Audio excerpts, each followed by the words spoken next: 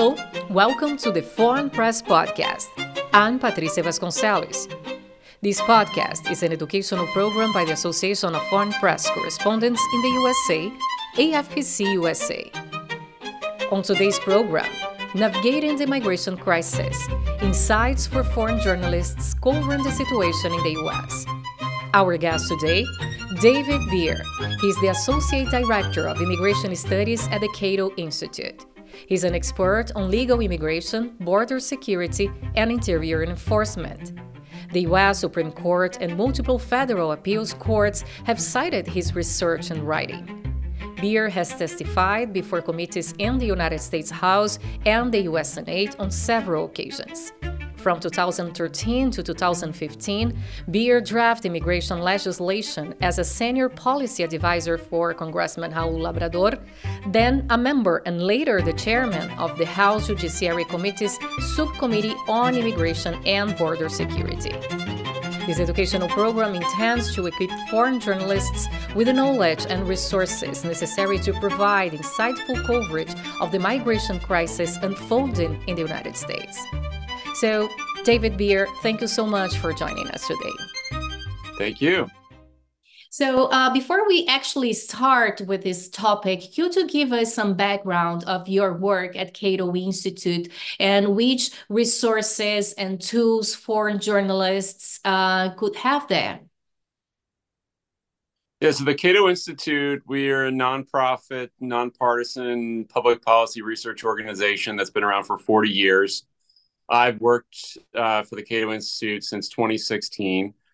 We have an extensive array of research, original research on the issue of immigration. Our team has published on the fiscal effects of immigration, crime, terrorism. I focus more on the legal immigration system and visas and the processing of immigrants who are coming into the country legally or illegally. And so there's quite a large array of things. Our most recent publication came out last week, looks at the history of the green card process throughout American history, going back to the 19th century, all the way up to today. The backlogs, the delays in processing, how that's changed over time, and ultimately coming to the percentage of immigrants who are going through that process, who ultimately succeed in getting legal permanent residence by year since the 1880s. And our conclusion is prior to the 1920s, almost everyone, 98% of applicants were approved, and now we're down to 3% of applicants being approved. That's an example of the kind of research we did. Last year, I published a very long report on the green card rules and what goes into producing that low percentage of approvals. Very complicated system, but ultimately, the end result is most people get excluded, and that's not an accident. That's by design. Our system is not meant to be followed by most people who are applying. Most people are supposed to be excluded by the very restrictive definitions, rules, regulations, and caps imposed by Congress and the administration throughout the years. Mm-hmm.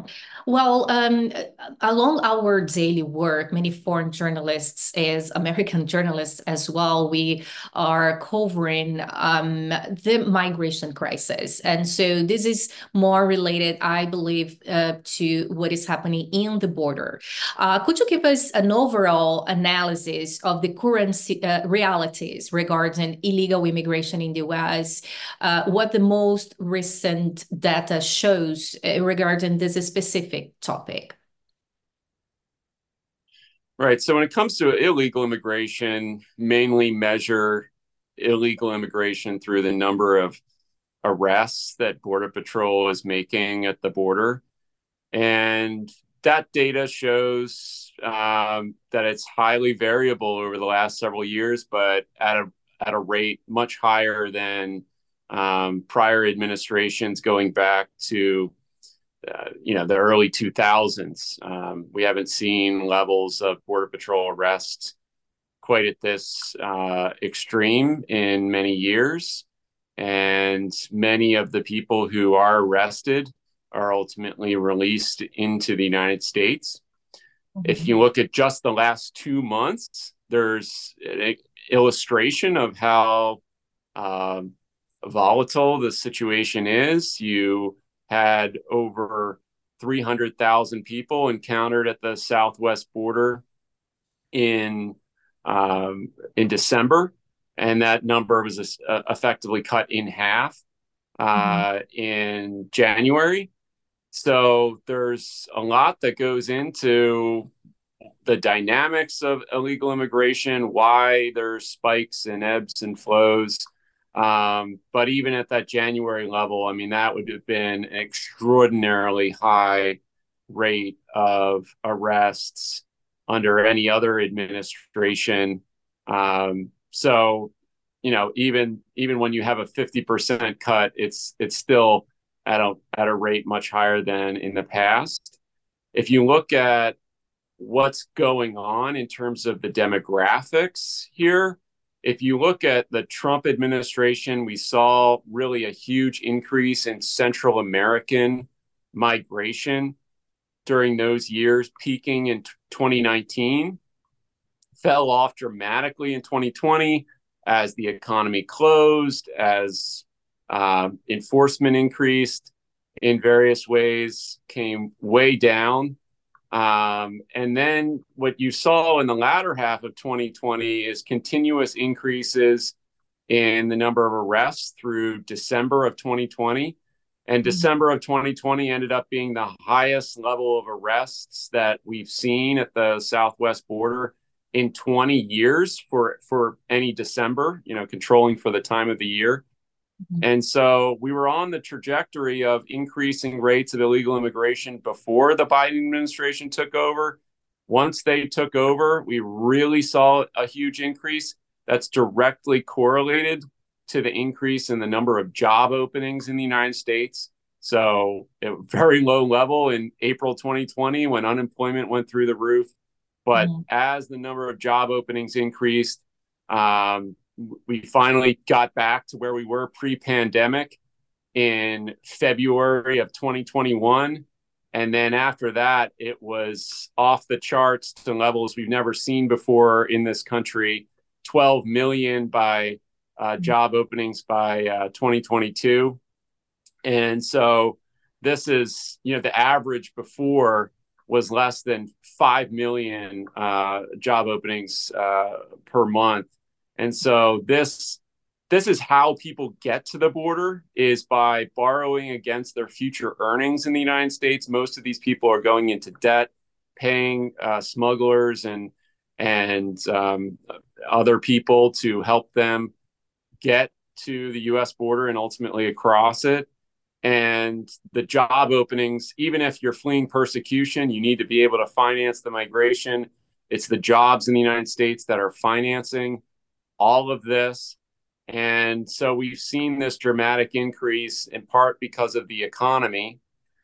The other thing that's really important to understand about this moment is we're seeing a phenomenon in illegal immigration we've never seen before.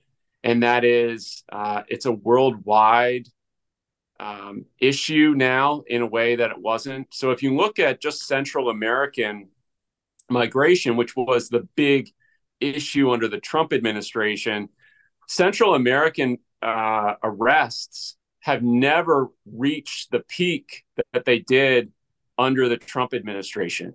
So the key issue that the Biden administration wanted to address when they came into office was keeping those arrests from, spiraling upwards.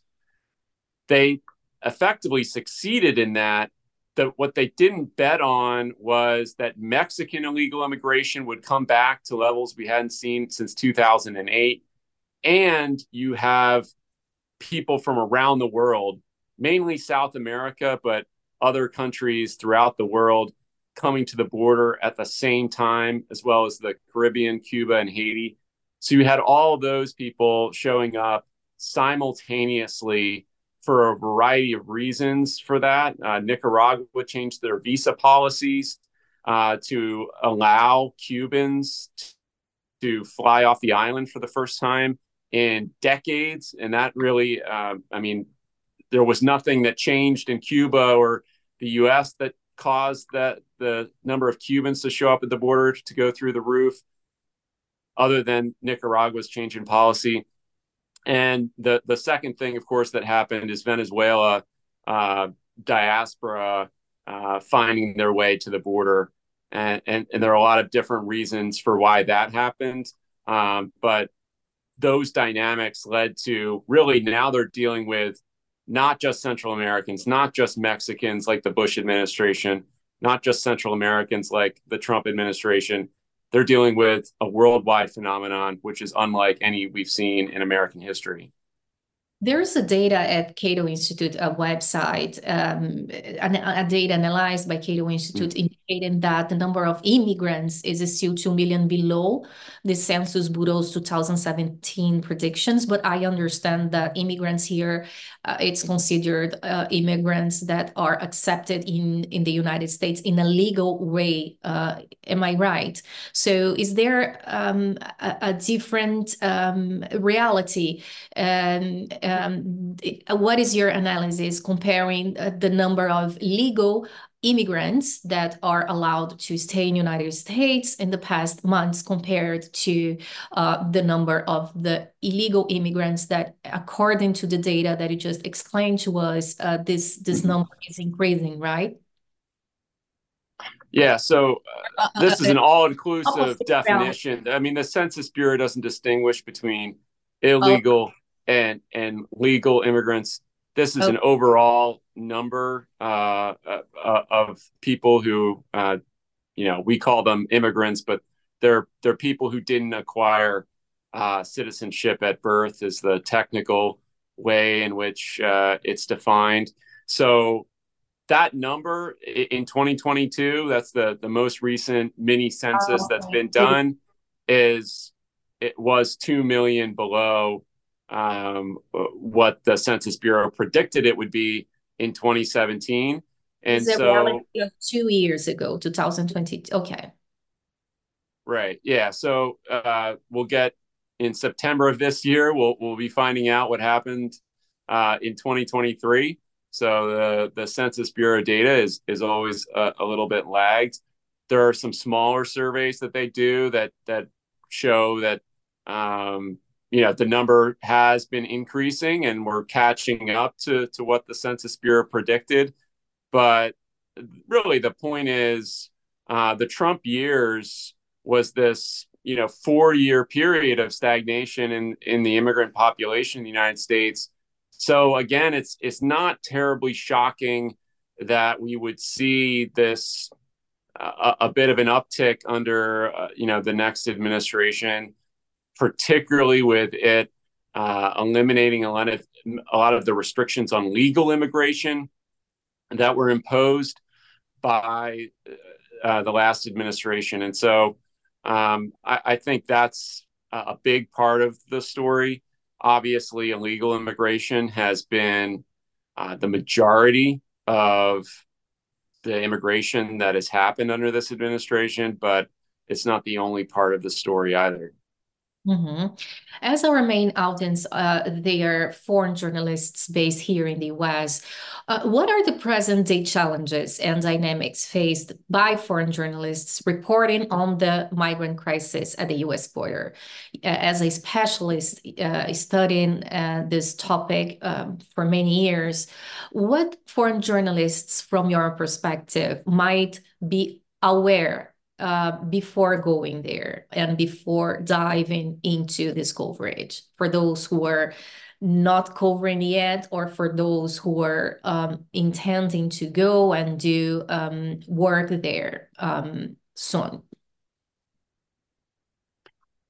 Look, it's a great question. I'm not a journalist, so I don't have direct experience with this. But I would say, look, the things that I depend on when it comes to journalism is direct firsthand accounts of immigrants' experiences, Border Patrol agent experiences. We get way too much coverage from the national level. Yes, sources, where to find, for your experience, where to find other sources with data and statistics, maybe. Well, I mean, data and statistics, there's a lot of data out there. I think the role of journalism is, you look at the big picture data, which is an important part of the story, but understanding what's driving some of those trends is I think where the journalism part of it comes in. There's a lot of different ways to interpret the changes that we see at the border, these fluctuations. The perceptions that immigrants have are an important driver of arrivals at the border, and that can really only be obtained by interviewing them directly. I think there's too little reporting on what happens to immigrants, their direct experience, really detailed accounts of what they went through in terms of timeline. I was here, I went here. When I was in custody, this is what happened. I went from this place to the next place. I mean, those are the types of things that from a research perspective are really lacking. We kind of get like a half an anecdote usually in a story, and it doesn't give the granularity that's necessary to really understand what's happening behind the scenes. And so I think those are the areas where, I would tend to focus my attention because, these are the things that, you can't just measure with numbers. The number of arrests and so on, is known, but some of these other, subjective things or just behind the scenes government machinations are not things that are publicized in that way. And so I think there's a lack of understanding of some of those dynamics, and that would be where I would start. You already spoke about a little bit labor market regarding immigrants, but what are the recent statistics provided by Cato Institute or statistics that you are aware of or analyzed or worked regarding the role of immigrants in filling labor market niches across different regions in the United States? Yeah, it's a good question. Look, I mentioned, there's right now almost 9 million job openings. It's been an average of 10 million over the last few years. This is a dramatic change from the pre-pandemic situation. And so immigrants are coming in, they're filling these niches, both at the high and low end, depending on their skill set. And it is having a uplifting effect on the total labor market participation rate for natives. We haven't seen an employment rate for U.S. born workers has almost never been as high as it is right now. So we're seeing complementarity happen on a daily basis. You have immigrants coming in, they fill a niche that's creating jobs for Americans in complementary positions. So in construction work, you see a lot of immigrants coming in as laborers. That's allowing Americans to fill positions as managers. And we're seeing that play out throughout the economy. And it's really been a boon to workers throughout the United States. We have seen inequality in wages come down over the last few years. Unfortunately, that's in part because of the wages of high-skilled workers not rising as fast as before, but this is evidence that there is some, we're not seeing the negative consequences that a lot of people are worried about when it comes to wages in the labor market. So I think it's overall a very optimistic story about immigrants' ability to succeed when they're given the opportunity to contribute. Unfortunately, many of the immigrants who are released from Border Patrol custody cannot legally work, and they are told effectively, you will eventually be able to work. And so what we're seeing in New York and Chicago and Denver and other major cities is a lot of people who have been told, don't get a job yet. It'll be illegal. It'll cause you problems. Go and wait for your work authorization to come from the government.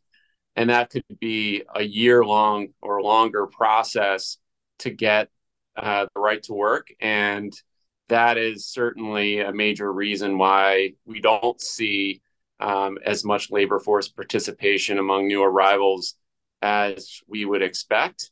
There's a huge level of bifurcation in who this applies to. So for Mexicans and Northern Central Americans, they have family to facilitate their integration into the labor market. And many of those immediately start working. They have people in place who can help them. For Venezuelans, other South Americans, Africans, Chinese, it's a much more complicated story for them. They're more likely to win their asylum cases.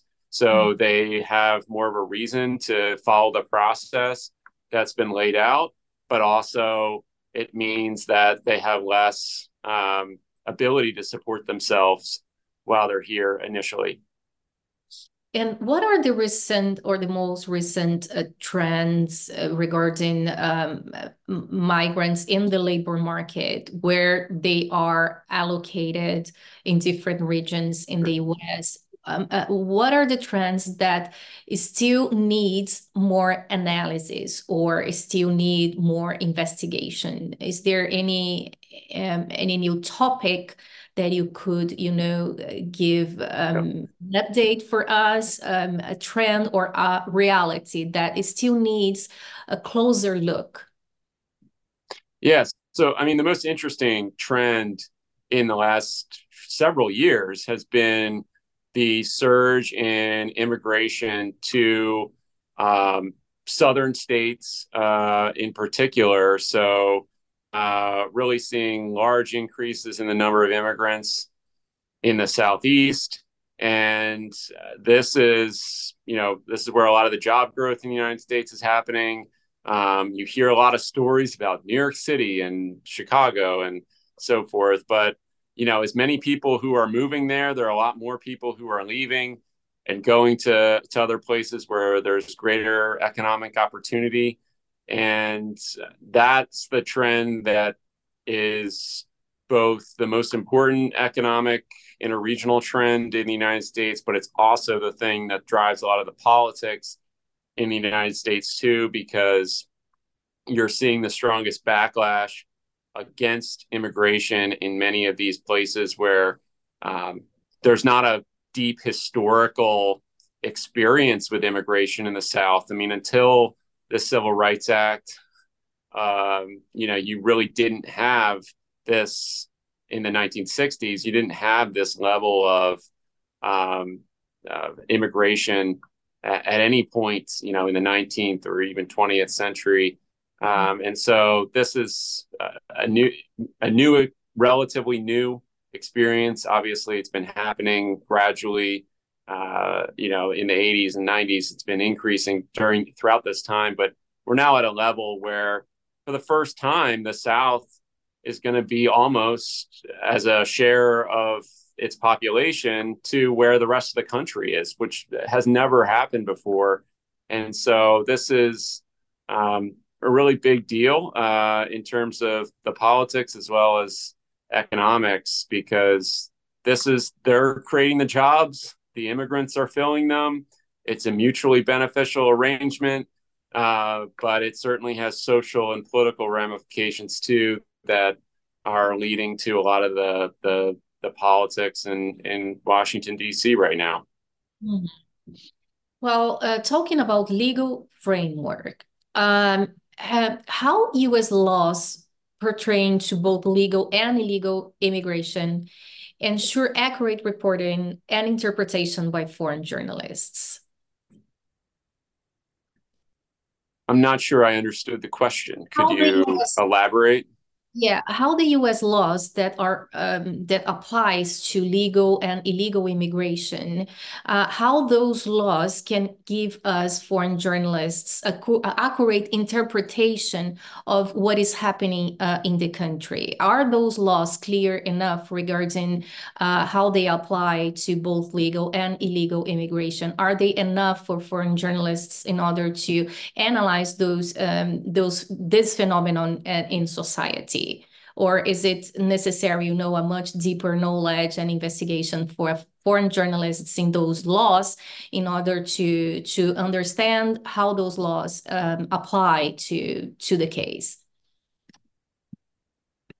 The laws on the books are very minimally helpful in identifying what's actually happening with trends in legal and illegal immigration. I mean, at a broad level, they might help you categorize, okay, some people are trying this path or this path, but I mean, so much of our immigration system is executive discretion and regulations and sub-regulations and memos. There's no single area where you could just read the laws and, okay, this is how it is, and this is why things are happening the way they are. I mean, you can go in even to family sponsored immigration. It has a hard cap. It hasn't changed in 33 years. You have millions of people who've been waiting for years. And then you look at the number of immigrant visas that are being issued, and it doesn't equal the cap. And so you can't look at the law and say, okay, well, this is how many people are going to come in because you expect the law to be followed. That's really not the case. It's all over the place in terms of what gets prioritized and what doesn't. And, it's the same thing with employment-based immigration and so much else. And then, of course, even if you read the law, unless you have the broader context of who's applying and what are the demographics, you're not going to really get a picture of what is going to happen to any individual when they apply. I mean, reading the law, you wouldn't necessarily say, okay, well, 90% of the employment-based green card backlog is going to be from India. I mean, there's nothing in the statute that says that specifically. It's just an inadvertent byproduct of an outdated system that caps the number of green cards on a country basis. And so you end up with these totally unpredictable results because of laws that aren't updated in many years, and the demographic trends are so unpredictable in many ways. And I think it's the same at the border. Who gets released? Who gets deported? I mean, these are all things that so many different factors that you have to go down to the individual country level to discuss. Well, Venezuela doesn't accept deportation flights from the United States because we cut off international relations with them in 2019. But there are some flights happening, and how are they happening? And well, some of them it's indirect, or they're flying in on commercial flights, or I mean, there's so many different factors that go into a number and go into enforcing or implementing the laws. That's why you do need journalism to explain in detail the backstory for a lot of these policies and implementation procedures that come about through logistical factors and others that are really beyond the scope of something that could be written into a law. Mm-hmm. As you said, one thing it's what is written, and another thing it's reality. Now we are in 2024, an electoral year that there are many challenges for us foreign journalists covering this year here in the West, especially those based here in Washington, D.C., covering U.S. politics. From your perspective, what are the challenges, or maybe the unique challenge consideration this topic, migration, for journalists covering this topic in this electoral year? Is there something that is unique that makes this topic unique this year in comparison to previous years? That's a great question. There are many ways. You already spoke a lot about this, right? Already gave a huge overview that's happening, and gave some ideas, I believe, for us. Even the stories that we might cover. Sure. I think that when it comes to immigration, obviously this is going to be one of the most important and contentious topics in this election. The challenge, of course, in reporting on immigration is that there's a gigantic amount of misleading information being put out, half facts, partial pieces of the picture, just straight inaccurate information, things that get leaked that turn out not to be true. The government's trying to influence public opinion. So, the way it presents its facts are not necessarily going to be reliable. The way it frames what it's doing is not necessarily the way that it should be framed. So there are a lot of unique challenges because, in a sense, people aren't always being above board on what they're putting out there. I think this administration has kind of played this balance throughout its 3 years of, on the one hand, engaging in really unprecedented levels of enforcement, removing just millions of people from the United States. That's an element of the story that it's both trying to present to immigrants and in order to deter them from coming and defend its position, but also at the same time, that's not something that its base or its party is, wanting to heap praise upon the president for being, so tough on immigrants, and the fact that it's jailing more immigrants than the Trump administration did this time in 2020. I mean, those are facts, but they're not really ones that get promoted and amplified. And so the narrative gets muddled, both from this administration and from critics of the administration. And so you need to really focus on, what are the facts? What is actually happening? What does this policy mean? To take another example, this administration released a lot of people because of the limits of detention. We have 34,000 detention beds. That's the number of people that were showing up at the border basically every 3 days in December. And so they were releasing a lot of people.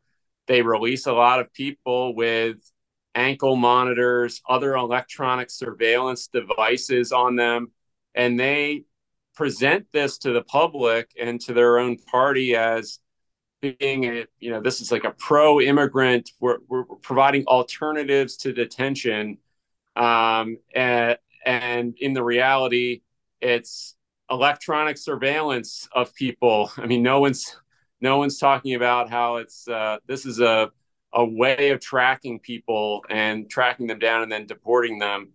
And so the framing of all of these stories is manipulated, I think, in the public, and so the public is left with an impression, a false impression, in many cases, about what these policies actually mean for the people affected, and what the alternatives are to those policies. And so I think that's an important part of it. I think as foreign journalists, I mean, the biggest underreporting in the immigration space is for those people who are trying to come from those home countries and they haven't left yet.